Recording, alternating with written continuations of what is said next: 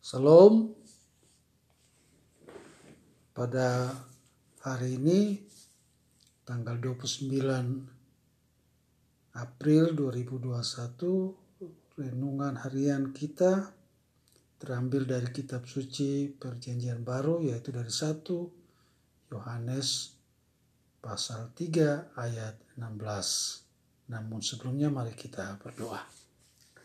Bapa di sorga, kami bersyukur Tuhan baik bagi kami. Kami akan merenungkan firman-Mu karena itu Roh Kudus yang menerangi hati pikiran kami, sehingga kami dapat mengerti dan melaksanakan firman-Mu. Dalam nama Tuhan Yesus kami berdoa. Amin. Mama dipersilakan untuk membaca firman Tuhan tadi. Baik, 1 Yohanes 3 ayat 16. Demikianlah kita ketahui kasih Kristus, yaitu bahwa Ia telah menyerahkan nyawanya untuk kita. Jadi, kita pun wajib menyerahkan nyawa kita untuk saudara-saudara kita. Amin. Nah, Mama sudah baca. Menurut Mama, kira-kira atau pastinya teladan ya dari Tuhan Yesus bagi kita seperti apa di dalam ayat itu? Ya, teladannya adalah Tuhan Yesus mau rela berkurban, menyerahkan nyawanya atau hidupnya untuk kita guna menebus dosa kita sehingga kita memperoleh hidup yang kekal. Ya, betul sekali. Kita memperoleh hidup yang kekal oleh karena Kristus berkurban di atas kayu salib. Lalu pertanyaan berikutnya, Mama, apa alasan sih Tuhan Yesus mau berkurban di atas kayu salib? Karena Tuhan Yesus mengasihi kita. Ya, betul sekali. Tuhan Yesus kan mengasihi kita dengan kasih agape, yaitu kasih yang tanpa pamrih, kasih yang tanpa syarat, atau kasih yang walaupun, meskipun, dan seterusnya. Nah, itulah menjadi teladan juga bagi kita. Dari situ kita kemudian belajar apakah kita mampu untuk berkorban kepada orang lain berdasarkan pengorbanan Tuhan Yesus tadi. Menurut Mama bagaimana?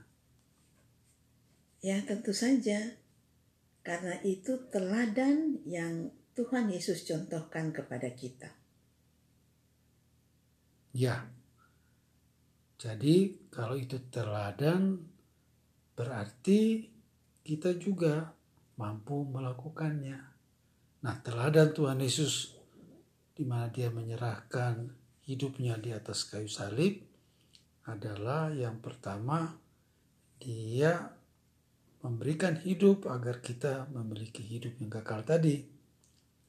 Yang kedua, dia memberikan hidup agar kita juga mengalami kehidupan yang berkelimpahan dalam hal jasmani juga. Jadi, dengan kata lain, yang kita belajar di sini yaitu teladan yang kita peroleh bahwa kita juga bisa memberikan hidup kita kepada orang lain agar mereka memiliki hidup yang kekal. Itu kita menjawab kebutuhan mereka secara rohani. Tetapi juga kita bisa membagi hidup kita, yaitu dengan membagi harta kita. Mama bisa baca di ayat yang ke-17. 1 Yohanes 3 ayat yang ke-17.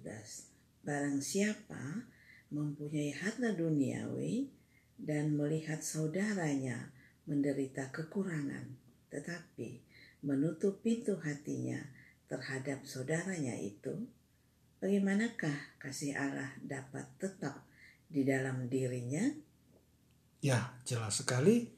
Ketika kita memberi hidup kita kepada sesama, maka yang menggerakkan adalah kasih Allah. di dalam Yesus Kristus. Oleh karena itu, marilah kita mau berkorban kepada siapapun agar orang lain bisa mengenal Tuhan Yesus, memperoleh hidup kekal, tetapi juga orang lain dapat mengalami berkat Tuhan melalui tangan kita, yaitu pemberian sukarela yang kita berikan. Demikian inti dari renungan kita hari ini. Mari kita berdoa. Bapa di sorga, kami sudah membaca dan merenungkan firman-Mu. Kami yakin Roh Kudus akan terus memampukan kami juga di dalam melaksanakan firman ini dalam hidup kami. Kami berdoa untuk semua jemaat GKO yang ada di mana saja. Tuhan memberkati mereka dalam segala keadaan. Tuhan memperhatikan hidup mereka. Yang sakit Tuhan sembuhkan, yang lemah Tuhan kuatkan. Tuhan memberkati pekerjaan, pendidikan, bahkan rumah tangga dari setiap umat-Mu. Berkati kami semua Bapa, dengarkan doa kami yang kami naikkan hanya di dalam Tuhan Yesus Kristus. Ia adalah firman kehidupan kami, penebus hidup kami yang sudah berkorban di atas kayu salib. Amin.